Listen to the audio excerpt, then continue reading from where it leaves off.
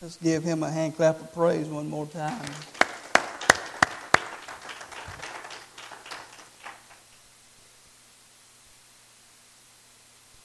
This morning, we're going to look at how to know you are eternally secure. This is the second week of looking at eternal security. Last week we talked about secure forever. This week, how to know you are eternally secure. Next week we will look at this again, and we will go to passages of Scripture that people use to try to refute this doctrine, and we will look at different ways to interpret those passages to show that they don't teach that you can lose salvation.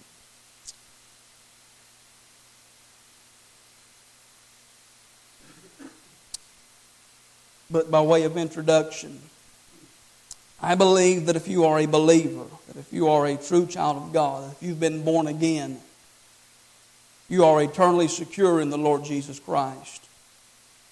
That if you are saved, you have an eternal salvation, and you are saved forever. That if you are in Jesus Christ, you are a part of His family, and you can experience all the peace and security that He wants all of His children to enjoy. I mentioned this last week, but I believe it bears repeating, that if you want to be a productive Christian, that if you want to be fruitful, you need to know that your future is absolutely secure. That if you're going to do any kind of great work for Jesus, you need to be able to focus on the task at hand instead of always worrying about your future. You can't be fearful and worrying about whether or not you're going to make it to heaven if you expect to do anything great for God. You see, this type of fear and doubt cripples us and prevents us from reaching our fullest potential as believer. In fact, this type of fear often prevents people from coming to faith because they believe, I don't know if I can hold out. If I get saved, it might not last. It might not work. So I don't want to go to altar and start something because I might not be able to finish. And it keeps people from coming to Jesus. Amen? I don't want to quit. And sometimes it keeps people from coming to Jesus. Because here's the thing, how many has ever started something you ain't finished nothing? We all got projects around the house, don't we, that we started and we ain't finished. And that's how it is with some people. I don't want to go to altar and start something not finished. Well, last week I gave you 3 reasons why we're eternally secure. First of all, we're secure because Jesus gives us eternal life. Eternal life can't be temporary life, and eternal life can't be conditional, because then that would render eternal life void. If it's conditional, it can't be eternal. It's null and void. Secondly, we are secure because Jesus said we would never perish. If Jesus promised that His sheep would never perish, we would never come into judgment. And if it's a promise and He always keeps His promises, and if one of His sheep perishes, then that makes Jesus a liar. And we can't trust Him, and we can't trust His word. Thirdly, we are secure because Jesus said nothing could ever pluck us out of His hand or the Father's hand. We can never be separated from Him. He and the Father are holding on to us, and we can never escape their grip. Again, let me remind you, it's not about how well you hold on to God, it's about how well God holds on to you. Amen? I'm glad He's holding on to me. And listen, if He's holding on to you, you cannot run away from Him and get out of His grip. Why? Because you're not more powerful than He is. Listen, if Satan can snatch you out of his hand, you could be lost. But listen to the thing, if Satan could snatch you out of his hand, Satan would already have you. And Satan can't have you. And here's the thing, Satan's more powerful than you without God in you. Amen? So with God's help this morning, I want to show you how you can know for sure that you are eternally secure. And I know that this is divided, and we've got some here this morning that'll say, amen, preacher, and some that'll sit here and maybe raise your eyebrows and think, well, preacher, I don't know if I exactly agree with you. But keep an open mind this morning, and I believe that I can maybe shed some light on this subject. You can take God's Word with you, and you can go home and study and pray. And I believe that God will help enlighten us this morning. But I believe that next to salvation, the greatest blessing in life is knowing that you are eternally saved. Amen? But before we discuss why the believer is eternally secure, we've got to be on the same page. We've got to define some terms, and we need to know what a believer is. Let me just say this. A believer is not somebody who's walked an aisle, prayed a prayer, and shook the preacher's hand. A believer is somebody that has believed on Jesus by faith. They have received Him into their heart as Savior, and they are totally trusting in Him and Him alone for salvation. They're not trusting in their good works. They're not trusting in their baptism. They're not trusting in their church membership. They are trusting in Christ and Christ alone. They have been born again according to what Jesus told Nicodemus in John chapter 3, and they have become a partaker of the divine nature. That person can never be lost again. But you may say, preacher, what about those who appear to be saved but have no interest in spiritual things? I would say they were never truly saved to begin with. Maybe they used to attend church. Maybe they've been baptized, and maybe they made a public profession of faith. They may have looked like a Christian. Well, let me just ask you, what does it mean to look like a Christian? Wearing the right outfit?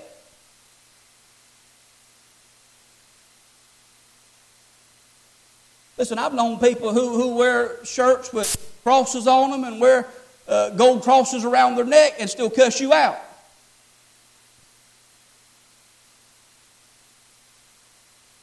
I've known people who'll talk in tongues on Sunday and still gossip about you on Monday. And lie about you and cheat. Is that a Christian?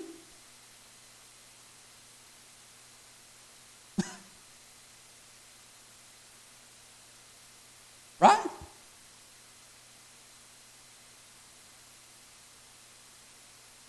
People look like Christians, but they're out in the world. We've all seen it happen, haven't we? I would say they were probably never saved. Jesus spoke about these people. Matthew chapter 7, verse 22 and 23. Many will say to me in that day, Lord, Lord, have we not prophesied in your name? And in your name cast out devils? And in your name done many wonderful works? Sounds like Pentecostal people. Prophesied, cast out devils, and done wonderful works. And then I will profess to them, notice this, I never knew you. Depart from me, ye that work iniquity. Notice that Jesus didn't say, I once knew you and you turned away. He didn't say, I once knew you and you backslid and lost it. He said, I never knew you. Hear what I'm about to say. If a person has left the faith and stayed away, then they never had faith to begin with. Adrian Rogers used to say it this way, the faith that fizzles before the finish had a flaw from the first. If it doesn't last, it wasn't real. Amen. If it don't last, it's not real. It'll last if it's real. If it's genuine, if you know Jesus, it'll last, it'll endure, it'll persevere, and you'll make it. I believe that's what the Bible teaches. A person's left the faith and stayed away, they were never saved. They didn't lose their salvation, they simply never had faith to begin with. Listen to what 1 John 2:19 says. They went out from us, but they were not of us. For if they had been of us, they would no doubt have continued with us. But they went out that they might be made manifest that they were not all of us.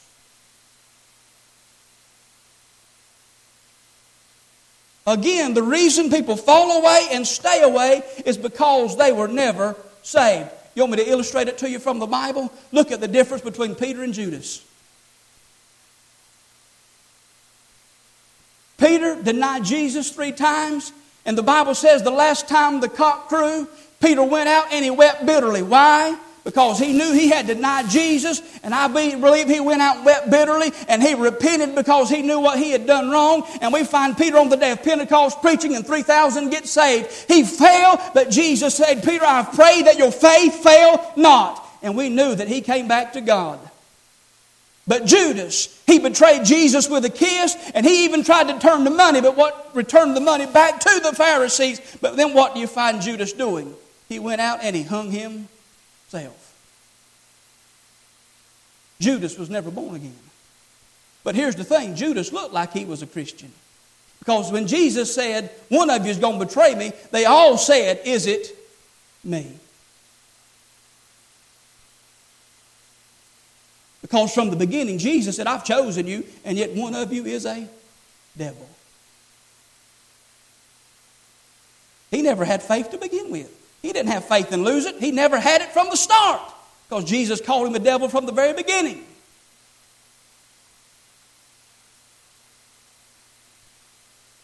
Can you see it in the Bible?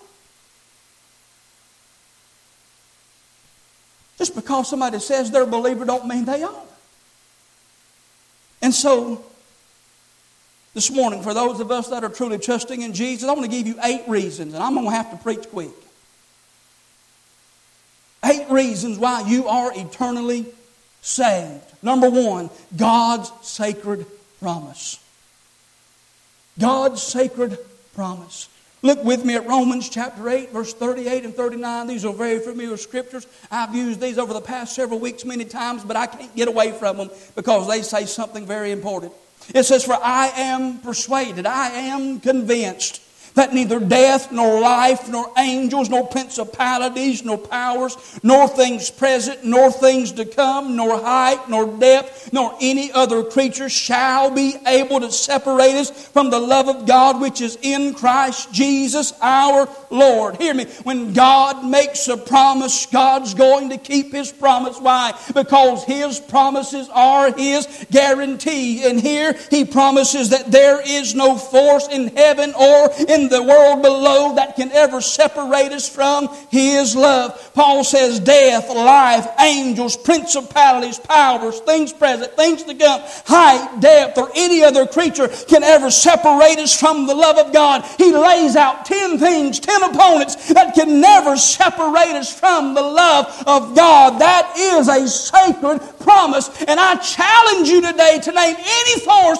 other than what Paul mentioned that could ever separate us from the love of God. You can't do it. Nothing can separate us from the love of God. Name something for me that'll separate us from His love. There's nothing. You can't separate yourself from His love because once He set His love on you, you can't be separated. That's a promise. That's a guarantee. Amen? Number 2, God's determined purpose.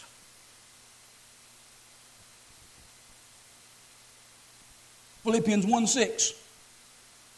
Paul says, being confident of this very thing, that He which has begun a good work in you will perform it until the day of Jesus Christ. Paul was confident of this. That which God starts, He will finish. You see, God is the one who saves us. Salvation is the work of God. It's not do it yourself. Amen. I didn't save myself. You didn't save yourself. Nobody else saved me but God and God alone. Let me ask you, who began a good work in us? The Holy Spirit of God. He was the convictor.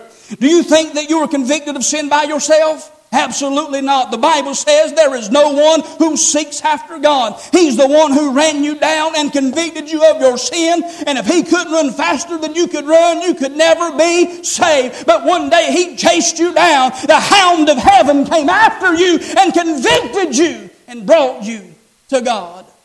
Amen? You couldn't outrun Him. He called us and He captured us and convicted us. Amen? But not only is He the convictor, He's the converter. He's the one who opened our understanding. But not only is He the convictor and the converter, He's also the completer. You see, God never starts something that He can't finish. God's going to finish the work that He started in us. That's a promise. Paul, being confident of this very thing, that He which began a good work in us will perform it, will perfect it, will complete it until the day of Jesus Christ. Listen, if any believer could ever be lost again, it would mean that God would be defeated in His eternal purpose. And that's impossible. God's going to finish what He began in you. Listen, God didn't save you and start something only to leave it unfinished. God's going to finish it. And I don't understand why we have a problem believing such simple scriptures. That if God started it, and He's going to perform it until the day of Jesus Christ, which means His return, why can't we believe that? It's simple. Who began it? And it says, He which hath began a good work in you will perform it, will perfect it, will complete it. When? Until the day of Jesus Christ. Preacher, I just don't believe I'm secure. He starts it and going to keep performing it until the day of Jesus Christ. What's so complicated? I'm not trying to be ugly, I'm not trying to be mean, but what's so complicated?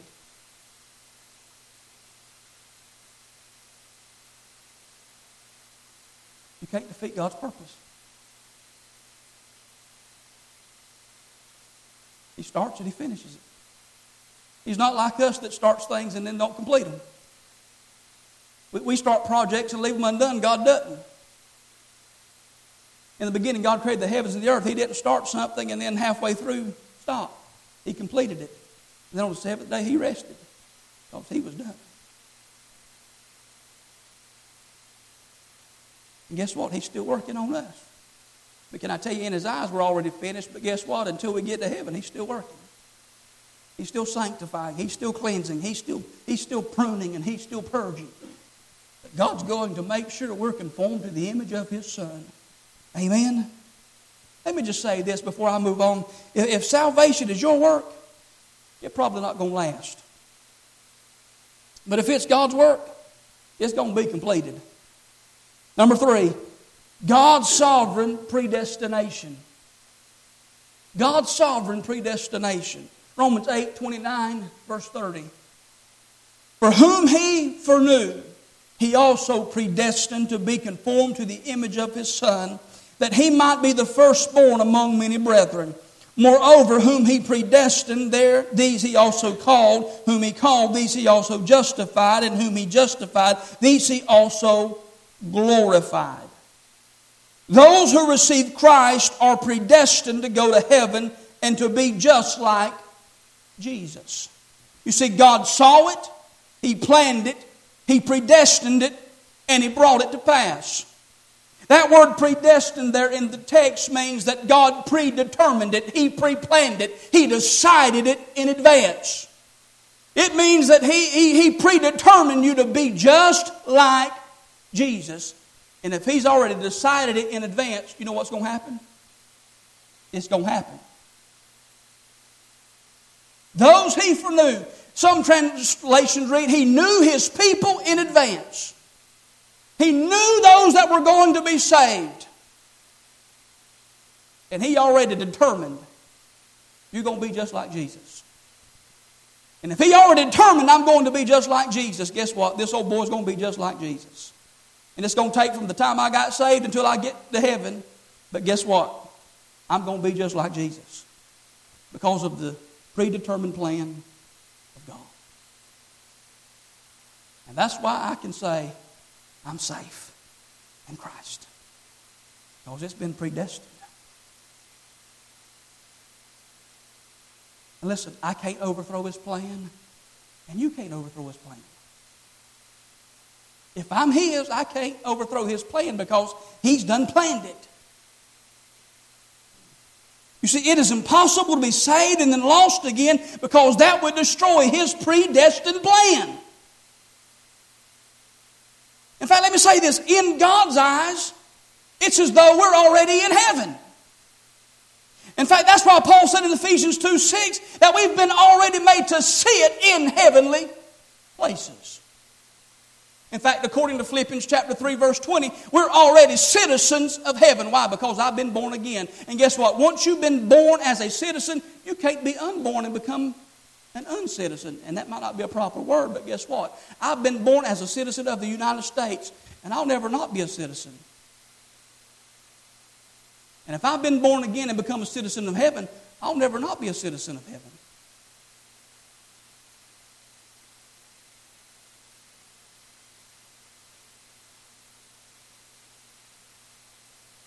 Right? Some of you's frowning, and some of your minds are working. If we could change it, or Satan could change it, it would mean that God weren't omniscient or omnipotent. And God would have to cease to exist. But if God's all-powerful and God's all-knowing and God's determined it, and and listen, if God settled it in eternity, we can't unravel it in time.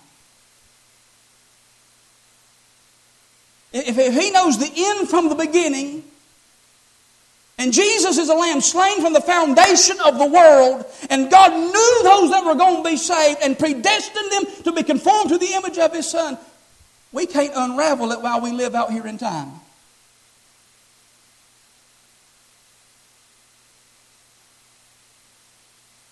Because He already knows the end. He knows those that are going to heaven, because He's already determined. Preacher, that just don't sound fair. He's God.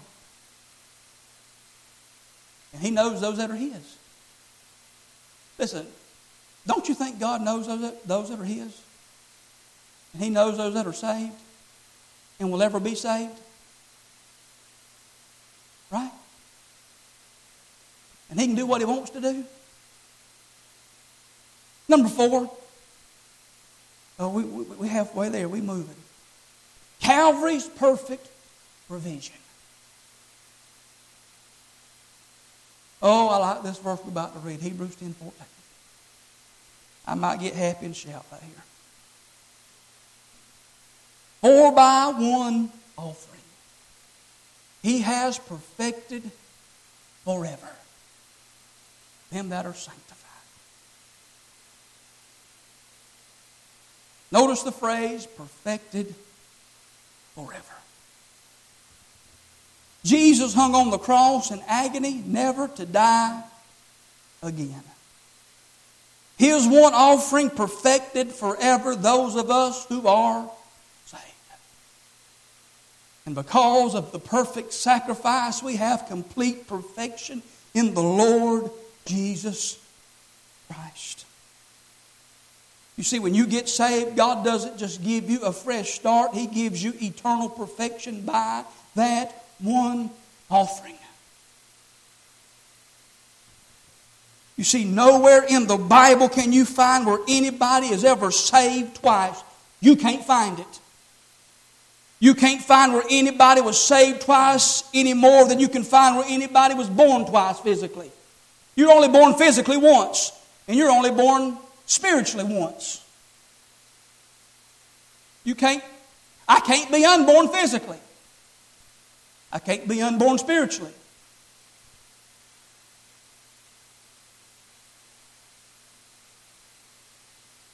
You never find it being repeated. Why? Because by one offering, He has perfected us forever.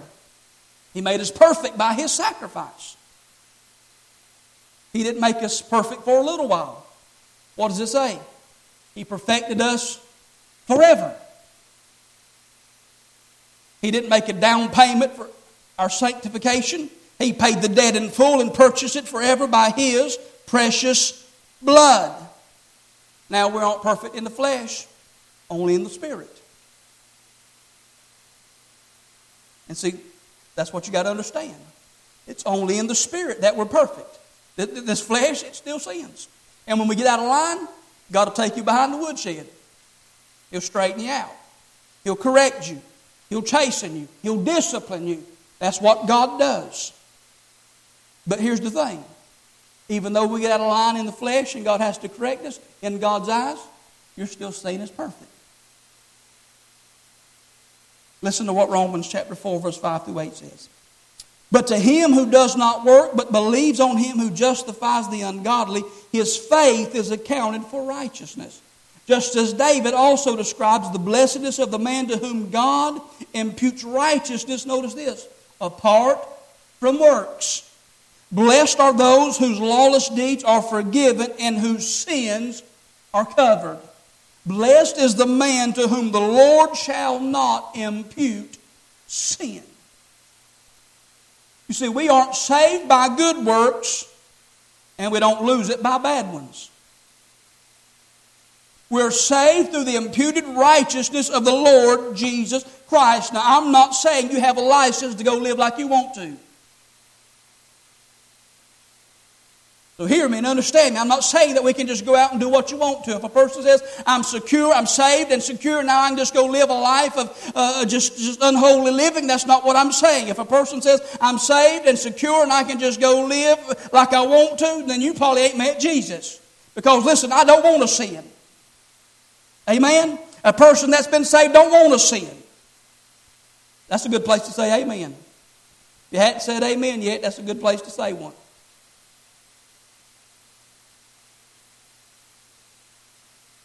But we're saved through the imputed righteousness of Jesus Christ, and we've been declared perfect forever. And so when you got saved, God wrote righteous on your account. Aren't you glad for that? Because in yourself you aren't righteous. In myself I'm not righteous. But when I got saved through faith in Christ, He put righteous, He stamped righteous on my account. Now if you're here today and you believe you can lose your salvation, the only way you can ever be saved again, Jesus got to come back and die again.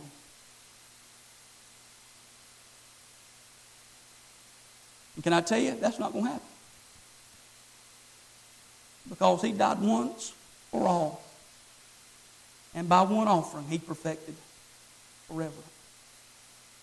That's the reason He came, because in the Old Testament, yearly, they had to go to the temple and offer sacrifice after sacrifice after sacrifice, only to cover sin. But John the Baptist said, Behold, the Lamb of God that takes away the sin of the world. So if you believe you can lose it, there remains no more sacrifice for sin. That's what the Bible says. There remains no more sacrifice for sin. He died for it once to take care of it. And that's it.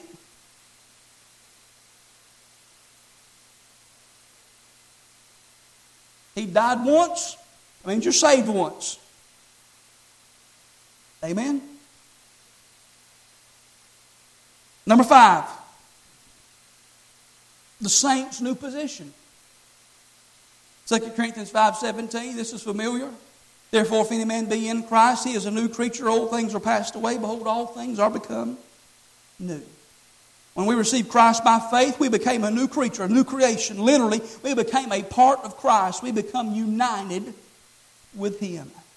If you're in Christ, that's your new position, and what pertains to Jesus pertains to you. You are in Christ, and the only way you could lose your salvation would be for Christ to lose His relationship with the Father, because you're in Christ. Think about that. You're connected to Jesus through faith, and the only way you could ever be lost again would be for Jesus to be lost and cut off from the Father. That's unthinkable. That's impossible. I've been placed in Him. And the only way I could ever be lost is if He ever gets severed. You think Jesus is going to ever get severed from the Father? No. That means I can't ever get severed from the Father. Why? Because I'm in Him.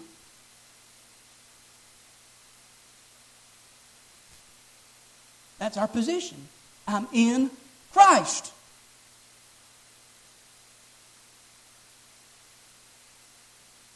Let me give you a little illustration here. Think about Noah and his family while they were on the ark. They were secure because they were in the ark. They were safe because of their position inside that ark. And if you read it there in Genesis chapter 7, I believe it is, the Bible says that God called out to him and said, come into the ark. Now, if you read other translations besides the King James or New King James, it says God told them to go into the ark as though God commanded them. But I like how the King James and New King James read. He invited them, come into the ark, implying that God was in the ark. And he gave them an invitation to come into the ark. And the Bible says that God shut the door. He sealed the door. And can I tell you what the Bible tells us? That we've been sealed by the Holy Spirit unto the day of redemption.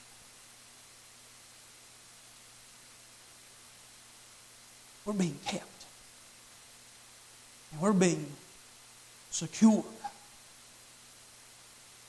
Just like Noah and his family was safe in the ark.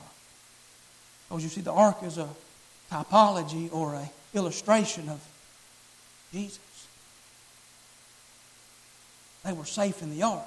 But here's the thing, is that ark was out there during that flood. It probably tossed and went up and down during those waves. And Noah, he probably rocked and reeled, and he may have fell down many times while he was in that boat. But here's the thing, he was safe and secure, and he never fell out. He couldn't have got out if he wanted to get out. And can I tell you, we have a much greater measure of safety than Noah did. You see, our safety is not in a place, it's in a person. And his name is Jesus. We're in him. And once you're in him, you can't get out of him. Amen. Number 6, the believer's eternal possession. John chapter 5, verse 24. Verily, verily, that means listen up. Truly, truly, I say to you, he that hears my word and believes on him that sent me has everlasting life and shall not come into condemnation, but is passed from death to life. Let me ask you a question. When do you get eternal life? Do you get it when you die and go to heaven? No. Sometimes you see a grave marker that says this, entered into eternal life. Hear me well. If you don't have eternal life before they put your body in the ground, you're not going to get it when they put you in the ground. That's a little too late. You get eternal life the moment you believe in Jesus Christ. That's what this verse says. The moment you believe, you have eternal life.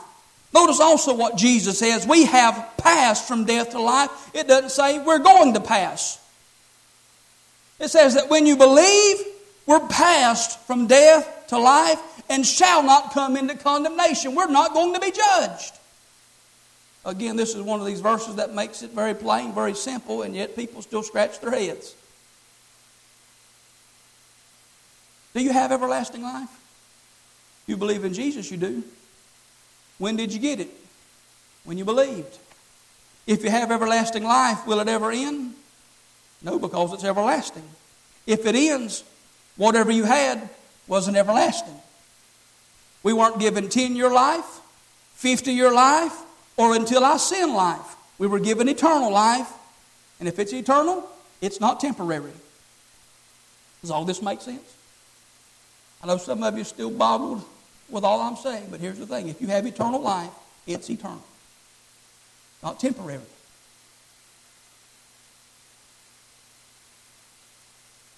It's the present possession of us now. And if I have eternal, everlasting life now, if I lose it somewhere down the road, it's not eternal. That right there alone ought to settle the fact that I'm His forever.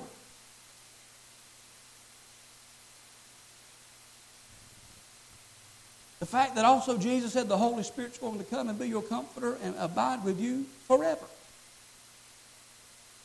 He's not checking out tomorrow at 11 a.m. He's not checking out every time I sin and mess up. He doesn't run away.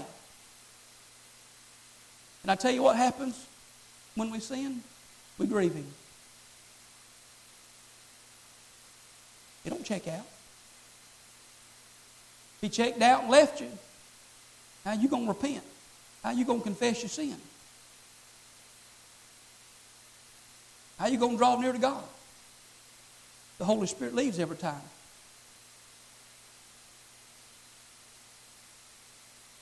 In fact, let me just say this. For those who believe you can walk away from God and lose your salvation, think about everything that has to be undone for you to be lost again. You become a new creation in Christ. That means you're going to have to no longer be a new creation in Christ. That means instead of being in the light now, you got to go back in darkness. That means instead of being alive now, you got to go back to being dead in sin. Instead of now being a partaker of the divine nature, that means you go back to your old nature.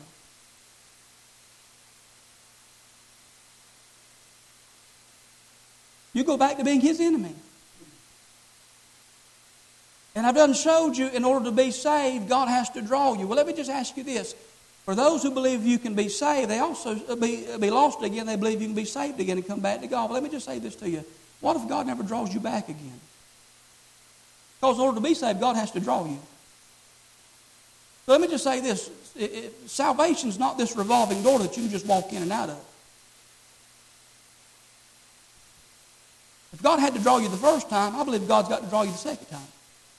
What if you walk away and God don't draw you again? You may have had one shot, that was it.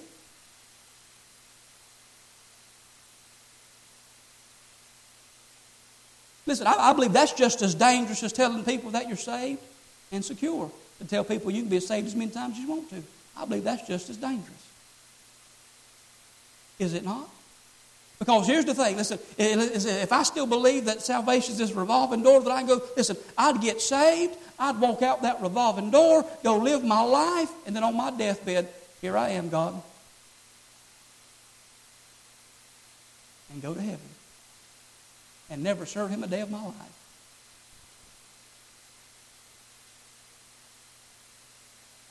Couldn't that happen? If I can walk away and then come back, I can get saved, go do what I want to, and I'll just come back when I'm good and ready.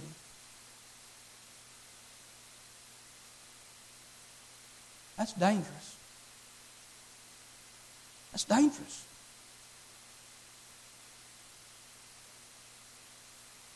But when somebody truly gets born again and God keeps them and God really does work in their life, you will not want to walk away, but you'll want to serve Him. And there's going to be times we stumble and trip and fall along the way, but God gets us and God helps us. Amen? Because the reality, listen, if we'd all be honest today, the only reason any of us are here is because of His grace and His mercy. You cannot honestly say today that you're here because of your own strength and your own ability and your own willpower. You cannot do it and be honest with yourself and be honest to God that you're here because of your own ability.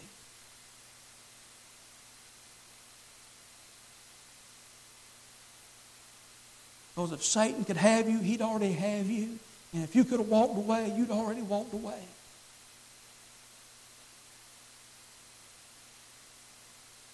God's in control of this thing. I got to move on. I got 2 more points. Number 7, Jesus' interceding prayer. Look at John 17, verse 15. I pray not that thou shouldest take them out of the world, but that thou shouldest keep them from the evil. You see, Jesus never prayed a prayer that wasn't answered. And He always prayed according to the Father's will, and God always said yes. Amen? And here's the thing. He prayed for the disciples here. But guess what? He also prayed for you and He prayed for me. And if He's praying for us, guess what? It's going to be answered. In verse 20, He prayed for us. In verse 24, He prayed for us. Look at John 17:20. Neither pray I for these alone, but for them also which shall believe on me through their word. He's praying for us. And then in verse 24, He expresses a desire that will be brought to pass. Listen to it. John 17:24. Father, I will, or I desire that they also, whom thou hast given me, be with me where I am. Where is Jesus? And He says, I will, I desire that they, the ones you've given me, be with me where I am. Well, if He's praying that we be with Him where He is, where do you think you're going to end up? That they may behold my glory. He wants us to see His glory.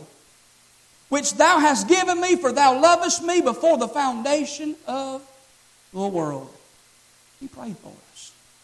Before we ever came into this world, He already interceded for us. And God answers His prayer. But can I give you one more thing here? He's praying for you now. He's still praying for you. Let's look at it. Hebrews 7:25. Wherefore He is able also to save them to the uttermost that come to God by Him, seeing He ever lives to make intercession for them. He's still interceding. That little phrase, save to the uttermost, means to save all the way, to save you to the end, because He always makes intercession for you.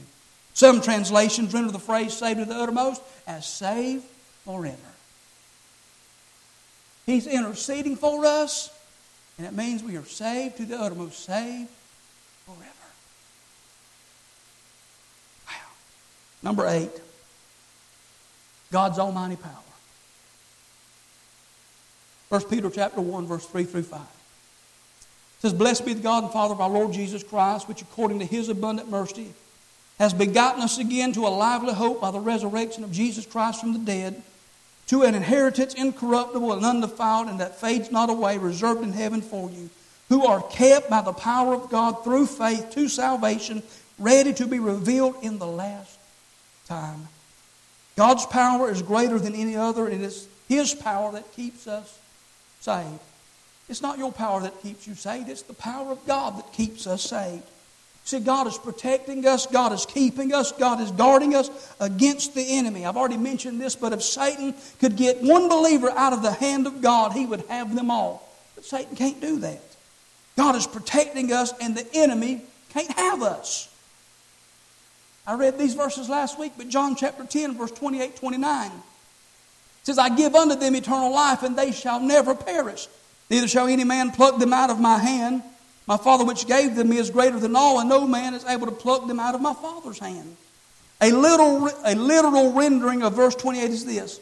And I give to them eternal life, and they shall not at all by any means, in any case, in any place, at any time, for any purpose, whether they be male or female, perpetually or eternally, ever perish. Wow. You'll never, never, ever perish. That word perish is also interesting. It literally means they can never destroy themselves. The Good Shepherd has made it His mission that we will arrive home safely. I said it last week, but I'll say it again. He will never lose any of His sheep. He starts with 100, He'll end with 100. We will be safe.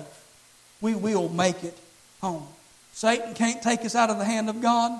And people argue, well, I can take myself out. Nothing can take us out of the hand of God. You cannot take yourself out of the hand, because that would go against what Jesus said, will never perish. You can't take yourself out. You're not stronger than God. Will never perish. In fact, here's the thing. We can be our own worst enemy, can't we? That means God's got to protect us against ourselves. I'm thankful God protects me against myself, because I can be my own worst enemy. I'm thankful today that I am secure. So in closing, are you a believer? If you are, you can rejoice because you are eternally secure in Christ. You need to stop allowing the devil to kick you around.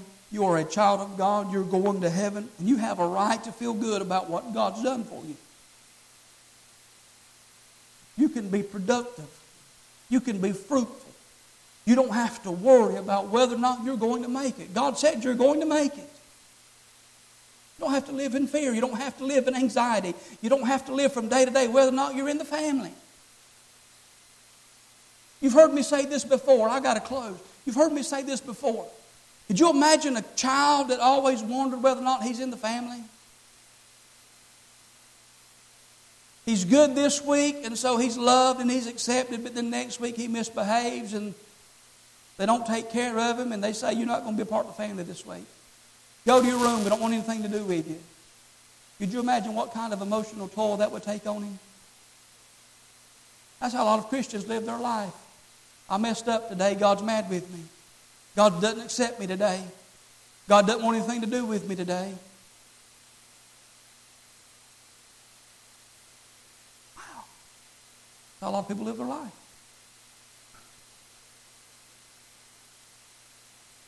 But then they do good one day. Oh, God's pleased today.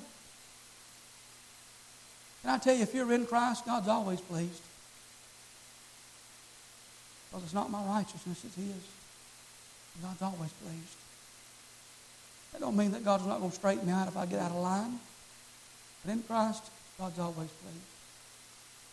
And there's a difference between punishment and discipline. But here's the thing, I'll never come under condemnation. Because there is no condemnation in Christ.